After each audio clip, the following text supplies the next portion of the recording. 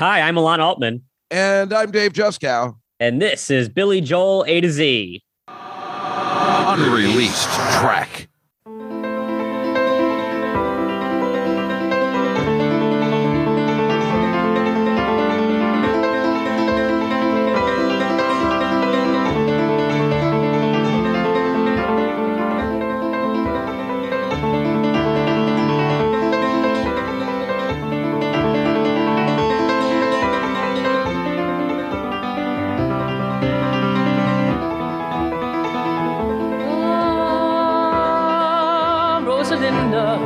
Why do you cry? Oh, Rosalinda, could this be why? Now that there's nothing left to do, now that the children have all grown, and all you have is just a cat and a silent telephone.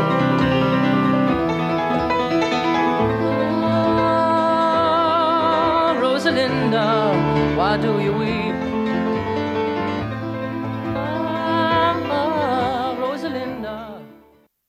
Hello, everybody, and welcome to Billy Joel A to Z as we reveal another unreleased track, circa 1972, and a song called Rosalinda. Not to be confused with Rosalinda's Eyes, which will be our next episode. Or should it be confused? We'll find out.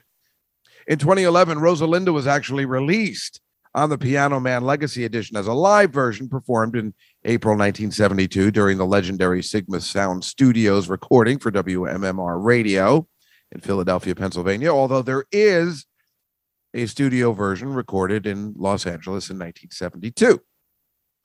It's pretty much all we have to say about that. Christopher Bonanos has no rankings, but Glenn Gamboa does, because remember, he does have 3 additional songs. His listing is out of 124, and I suppose this is, I believe, we have one more song of his that Christopher Bonanos did not do. And where do you think Glenn Gamboa puts Rosalinda, not Rosalinda's Eyes, out of 124 songs? Alon Altman.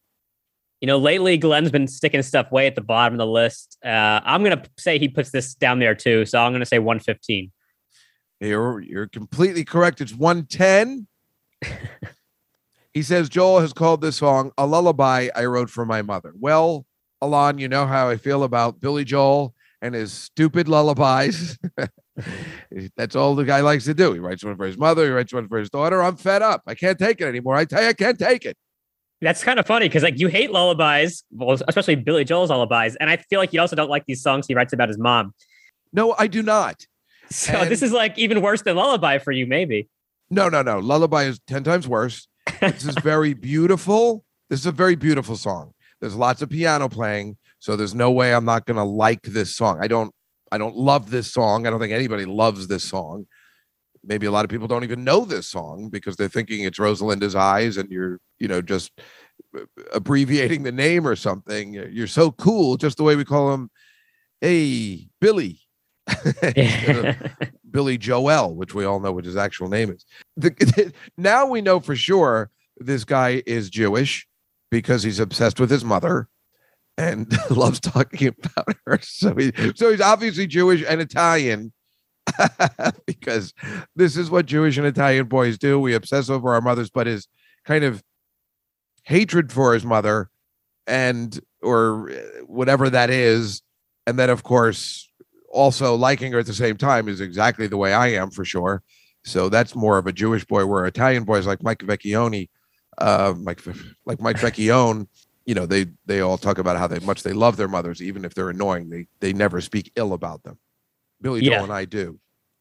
Right. So for you, you're more of like a Laura, Billy Joel era song about his mom. Rosalinda is more like a Mike Vecchione. He loves his mom. He's like, hey, this poor woman, she just wants to be loved. Everyone's gone away. It's a really sad song about his mom, but definitely from a place of love in this case. Is it? I felt completely different. Obviously, I've never heard this song before. And again, I loved it. And I just love that piano playing. It's very Summer Highland Falls-esque, where the notes just keep on coming, as he's singing. I mean, I don't even know how anybody, you can't even conceive of how anybody can play this and sing at the same time. There's so many notes, but to me, it just seems mean and nasty. I didn't get that feeling at all. Like, why make a song about how depressed your mother is, about having an empty nest? It just sounds sad and sounds like, now you're alone, you whore. That's what it sounded like to me. Yeah. See, this is what happens. All you have is just a cat and a silent telephone. Isn't that mean? And you know what? When I first heard it, I thought he said, all you have now is a cat and a cell phone. And I'm like, wait a minute, I got to go back and hear what that said. What year did he write this? Yeah, well, that's why I thought it was just like that year I said I was texting about that. We were trying to get into Saturday Night Live in 84. And you're like, wait, whoa. My friend was texting the guy in 1984. Yeah. It's like when I hear the lyrics to Pour Some Sugar on Me, I always think he says red iPhone. Wait, which part? Because I know that song really well. In a red iPhone. What is the line? I don't know what the actual line is. It's before he uses the word video vamp. Or during that line, video vamp. I don't know the lyrics too well. Right. But I'm telling you, he says red iPhone, and that's from the 80s, baby. And they still don't make red iPhones. They make other colors, but red has never come out by Apple. I had a red phone in my college dorm. We had a bat phone. Yeah. You had a red bat phone? Yep. We had a red phone, a red ringing phone. And when I moved here, I had a blue phone, like a regular standard landline phone. I liked having the colors. It was exciting. Do you remember on Full House when DJ Tanner had that Lips phone? Yes. Of course. We used to have I think I had a hamburger phone and a football phone.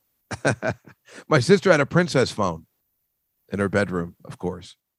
See, kids today don't understand this. That was a big deal to have a really cool shaped phone when you were a kid. Yeah, and they worked horribly.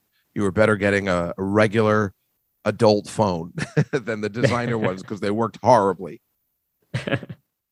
I think that this is a song coming from a place of love. He's saying that she's lonely and that people should understand her. I don't think he's putting her down in any way just because he's describing her situation as being depressing. Doesn't mean that he's trying to make her feel bad about it. I disagree completely, especially in the studio version when he has the different lyrics, which are, would you have yourself a time, Rosalinda, would you dance? Too late, you find yourself to find you no longer have a chance. I mean, How is that? What an asshole. That's so mean. Yeah, I like the live version lyrics better. I really like that line. All you want to do is love and to be loved in return. Versus the one about how she can't dance because she's an old maid. Yeah, it's so mean. She's probably only 49. Yeah. That's so mean. That's the way I saw it. I mean, certainly there are, I can see there's parts, that are sad and meaningful. But for me, I just read it. I'm like, God, this seems like he really hates his mom. That's the way I heard it. But of course, that's the way I feel about my mom. So serves you right. You should sing this song to your mom. Just change the words. Hey, Rhoda. You deserve it. Rhoda, right. Well, I'll call it Rosalinda because his mother's name wasn't Rosalinda, right? His mother's name is Rosalind. But again, this is him trying to become Italian. So he writes songs about her and puts a vowel at the end of her name to make her Rosalinda. Hey, Rosalinda, your Jewishness is annoying. Making us not eat bacon was not cool. You make your son drive to Jersey to take you to Passover, even though your sister lives closer. Exactly. Thank you, Alon. Thank you for getting it. But it's just funny that a guy, quote, rock and roller, writes 3 songs about his mother. It's just, in a way, how can you not love a guy like that? I mean, it's really terrific, actually. Yeah, it's like, I don't even know if we should talk about this now or in the next episode, because that's like our 3rd song about his mom and really get into it. But who writes 3 songs about their mom? I don't think anyone's ever done that. Nobody in rock and roll. Never. Maybe Harvey Firestein or what? I don't know. Barry Manilow, maybe. I don't know. Yeah. Right? What rock and roller writes 3 songs about their mother? It is hilarious, but it's so funny that this song, hearing it for the first time, is so dark, and it comes across right away at the very opening. And it's not the usual sad song, Good Time, like a Pressure or Allentown or I Don't Want to Be Alone, you know, those very dark, depressing or sad, lonely songs. This is with that pick you up and you're like, I love listening to this in the car and going for it. And this is not that. It is sad and lonely and depressing, but yet beautiful. Yes, it is a beautiful song. And like you said, the piano playing is great. It totally would have fit on Cold Spring Harbor, although he wrote it just after Cold Spring Harbor. But you could see that was like kind of, he was still in that mold of his career before maybe getting into the Piano Man stuff when he totally switched course. But can you imagine like hearing him play this live? It would be such a downer of a song, as beautiful as it is. It just doesn't really fit as a live song. And when you look at the live stats on it, as you can imagine, there's only 2 plays listed. The one is the WMMR concert that we have on the Legacy edition. And the other one, this is a really interesting concert. He played it in November 1973 at the Roxy Theater outside of Allentown, Pennsylvania. And we have audio from this concert. And the story is fascinating, actually. I went down a rabbit hole on this thing. So in this show in Allentown, Pennsylvania, he opened the show with Rosalinda. This was his opening number. He came out and he said, the band will be out in a little while. I'm going to warm up the pipes. This is an old song. Now, by this point, it was 1 year old. He said, this is an old song. It's not on any of the albums, but it's nice to do. And he plays it actually a lot slower than what you hear on WMMR or the studio version. It actually clocks in at almost 4 minutes long. He plays this, then he plays Souvenir, and then the band comes out. But the story of this concert is really crazy. There's this guy, Denny Somack, who is a radio DJ and producer. He was working for WSAN in Allentown as a DJ. He was the first guy to play Cold Spring Harbor on the radio, and he was a huge Billy Joel fan. So he got him this gig at this local theater, the Roxy, near Allentown, and it was Billy Joel's first headline show ever. If you can imagine that. He was only an opening act before this. This is his very first headline show. And this guy, Denny, he has a podcast called The Rock Podcast with Denny Somack. And just 2 months ago, he had an episode where he described the story of this. And I don't want to give the whole thing away because maybe we could try to get him on here to tell this story because it's really amazing. But the highlights are he calls Billy's agent and he says, hey, I want to have Billy Joel come headline at this local theater. And the guy's like, well, Billy Joel's out of the business, but if we could track him down, we'll let you know. Because this is while he was playing at the Executive Room. Then a little bit of time passes. Piano Man had just come out and the guy calls him back. And he says, look, he's opening for the Beach Boys and for the Doobie Brothers right now. But if you want, there's one night, November 28th, when he's available and in the area and he could headline for you. This guy, Denny, said, I can pay him $500, but he's got to play 2 shows. And they said, okay, fine. So Billy played 2 shows for $500. And Denny taped the whole thing on a little cassette Sony thing. So that's why he just discovered this tape recently. 45 years later, he finds the tape in his archives. And that's why we have this recording, which is on YouTube now. Wow. And Billy had to play like a long headline set, but he was only with his band for 3 weeks.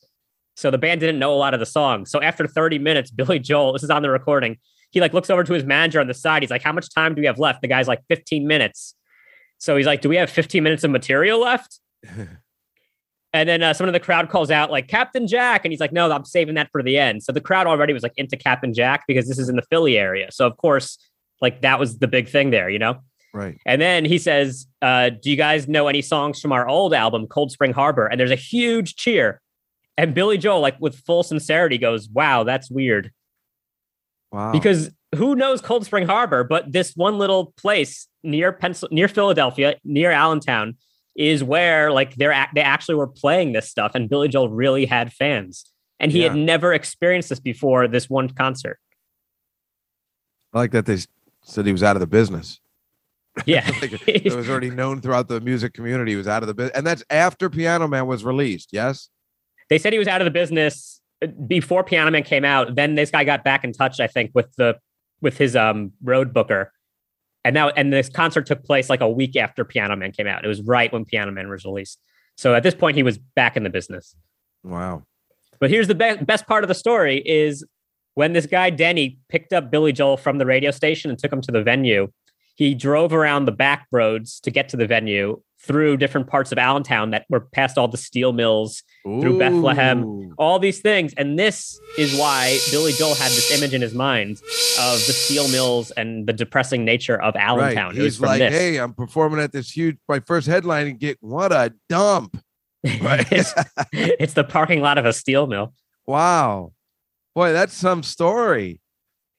Yeah, so I think we got to try to get this guy on on our show. I mean, I think he's got a lot to say, and it sounds like he's a really big Billy Joel fan from the very first days. Clearly, I mean, him and that story we told about the guy who got Piano Man played when they're like, we told him to go get his day job back. Those guys are, it's the record store owners and the DJs were very responsible for Billy Joel being a success. And that's how it used to work back then. The DJs and the record store owners. That's how it worked. Not just the fans. I mean, obviously, the fans came to WMMR because thanks to the DJs that said, no, this guy's terrific. Let's do something. Yeah. Yeah. And that's so different than how the music industry is now. Like people have to break themselves. They have to hope they're in the algorithm on Spotify, but DJs breaking music like this, that you're not going to hear a lot of stories like this anymore, really. Nope, never again. That's a really great story, though. Here's a couple of trivia things about this Denny guy, which I think you'll appreciate because you like these obscure things. So currently, Denny Somack writes and produces the Get the Let Out segment for Carol Miller. Oh. Who we've been trying to get on the show. Q104.3. On Q104.3. Okay. And he produced the very first 30-minute music infomercial called Solid Gold Rock and Roll. Oh, my God. I know that one. Wow. And he also produced the very first outside produced show on MTV, which was called The News That Rocked 81. Well, 1981 was a terrific year, and it's one we will look back on with some great memories. But we've got a lot to look forward to in 82, the debut album of Asia, former members of Yes. Paul McCartney will release a new album in 82, and there'll be that long-awaited third record from Boston. There'll be Steve Winwood's follow-up to Ark of the Diver, solo albums from various members of the Doobie Brothers, and I know there'll be a lot more in 1982. Could even be a better year than 81, but we will have to wait and see. Until then, I'm Mark Goodman. Wow. Yeah, no, I know all of that stuff. How do you like that? Yeah, so this guy, he's got a really cool career. Yeah. Wow. That's pretty cool. I'm glad. Well, that's what you want to hear is somebody who, still had a career in the music business after Billy Joel left him high and dry. Yeah, Billy's not returning his calls anymore, but at least he had other stuff going on. But you know what I was thinking? This Rosalinda, that this is a good warm-up song for your, it's a good song for him to play. I mean, now he has others, like An Angry Young Man or something like that. But this is a good warm-up song back then. Get your fingers all nimble the way he's playing and everything, where it doesn't have to be as fast as Angry Young Man or something. So this is a good warm-up song in general. But yeah, you couldn't do it at Madison Square Garden. Yeah, it's a good warm, not just for the fingers, but for his vocals too. I feel like the way he does that, that's a hard thing to do. Yeah, good point. Yeah, but this could never happen again because it would be the worst opening of all time in a festive crowd. Right. And unlike a lot of other songs that we've done from this early period where we assume he probably played them a lot, I really don't think he ever really played this much at all because he was only an opening act back then. He only had to play probably for 20 minutes tops. He would be playing his, whether from Cold Spring Harbor or from Piano Man, only at this rare headline kind of gig where he had a stretch for material. Would he be like, I better throw Rosalinda in there? Right. And he didn't have Rosalinda's Eyes yet, which is probably why he probably would never play Rosalinda again because, people will be like, they're thinking they're going to get Rosalinda's Eyes. And they're like, wait, what the hell is this? He should make them into a suite, mix them together in some weird 7-minute long thing. I don't know. That would be kind of cool. We could just do that. Yeah. We'll talk about that next week.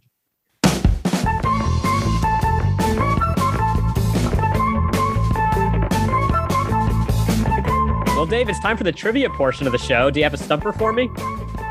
Yeah. Well, it's stupid, but it is a trivia question nonetheless. This song is about an empty nest.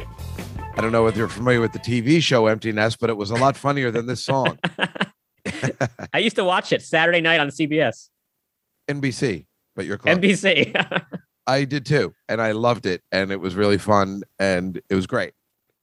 But how ironic is it that Billy Joel was in a movie with the lead actor from the TV series Empty Nest and Richard Mulligan? Did you know this? I didn't know that. Well, basically, I'm asking you, what is the name of the movie that the father in Empty Nest and Billy Joel combined their talents in? Is it Oliver and Company? It is. You didn't even need the clues. Yes. Billy obviously plays that Jack Russell Terrier, the Dodger, and Richard Mulligan plays the Great Dane Einstein. Oh, yes, of course. Einstein, the classic character from Oliver Twist. Which, of course, is, yeah. Where did they get this guy from? Which is weird because Richard Mulligan had a dog in Empty Nest called Dreyfus.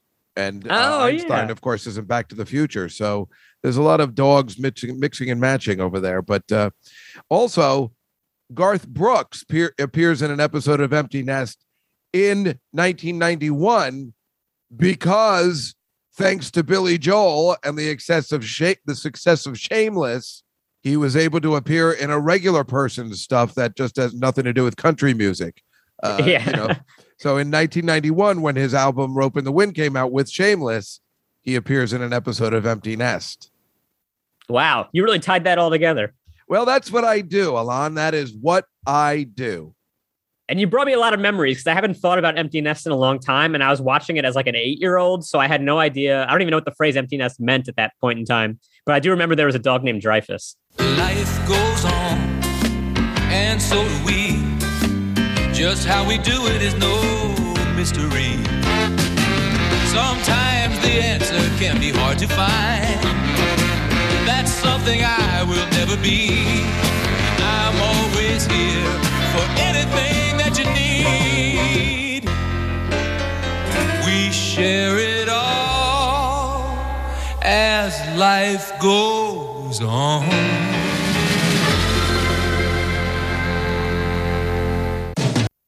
Yeah, it was a spinoff of Golden Girls. And I always liked Richard Mulligan he was on a show in the 70s called Soap. And then he was in this amazing movie called S.O.B. And of course, Diana Manoff, however you pronounce her name, was in Grease. And Kristy McNichol, well, everybody had a crush on her back in the 70s, if you're my age. And it was a good mix. And it was a fun show. Yeah. I got to rewatch that. That must be on Netflix, right? It's such a popular show. I'm sure no, Netflix... I don't think it's on Netflix, but it's on, like whatever channel the Golden Girls are, maybe Lifetime or something like that. Yeah, something obscure like that. Well, that actor was really good. He was a good dad. He was an interesting actor. Also, in the last episode, I remember I don't know why I know this kind of shit. And I was already old too. I mean, embarrassing for me to be around on a Saturday night watching it. But the last episode, he says goodbye to the dog, Dreyfus, but whatever his real name is, and the dog says, "Oh, good night, Richard." It talks. Yeah. They have him as an actor instead, He's just playing the part of Dreyfus. Oh, okay. So it was like, "Good night, Rufus." Good night, Richard. I always remember that in the last episode. I love the gimmicks in final episodes of series. Yep, me too. See you around, Stanley. Yeah, take it easy, Rich.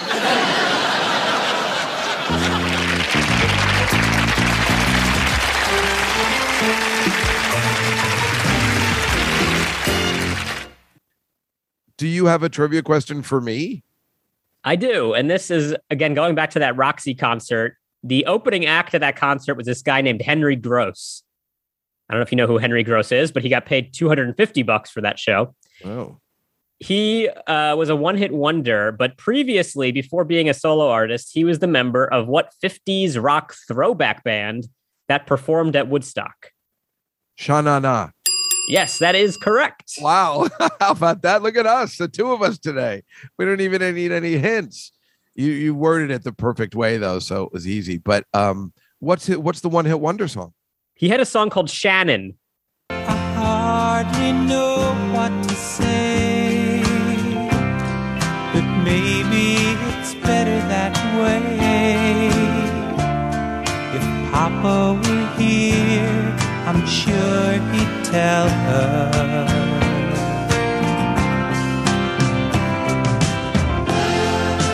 Shannon is gone, I hope she's drifting out to sea. She always loved to swim away. It was a big hit in 1976. Oh. And it's about Carl Wilson from the Beach Boys. It's about Carl Wilson's dead dog. Oh God. What the it's not that Terry Jack Season in the Sun flip side would put the bone in, is it? Put the bone in, she said, at the store, because my doggy's been hit by a car. It's not that song. That's the flip side to Seasons in the Sun. I'm pretty sure we talked about that on a previous episode for some reason. We certainly did. I blocked it out of my mind, but now it's coming back again. Sorry, everybody. I ruined everybody's good time. Everybody knew they were going to have a good time today talking about Rosalinda. I think no one expected it, but I think this was a fun one. I guess so. I mean, the song is just not fun. No. But it is a pretty song, and I'm glad that Billy did it. I'm glad that we have a few good recordings of it, surprisingly. Yeah.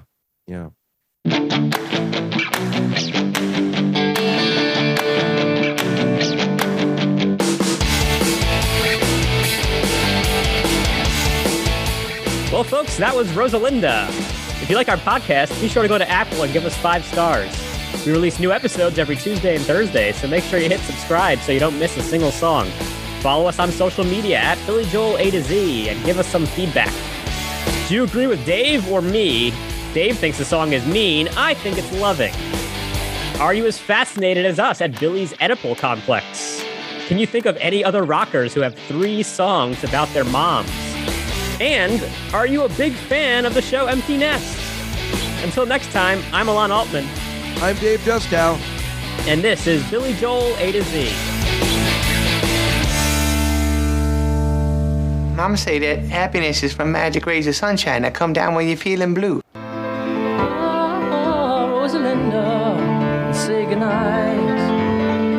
Now that the children have all grown, now that we've all gone away, now that you're sitting at your home without a word to say.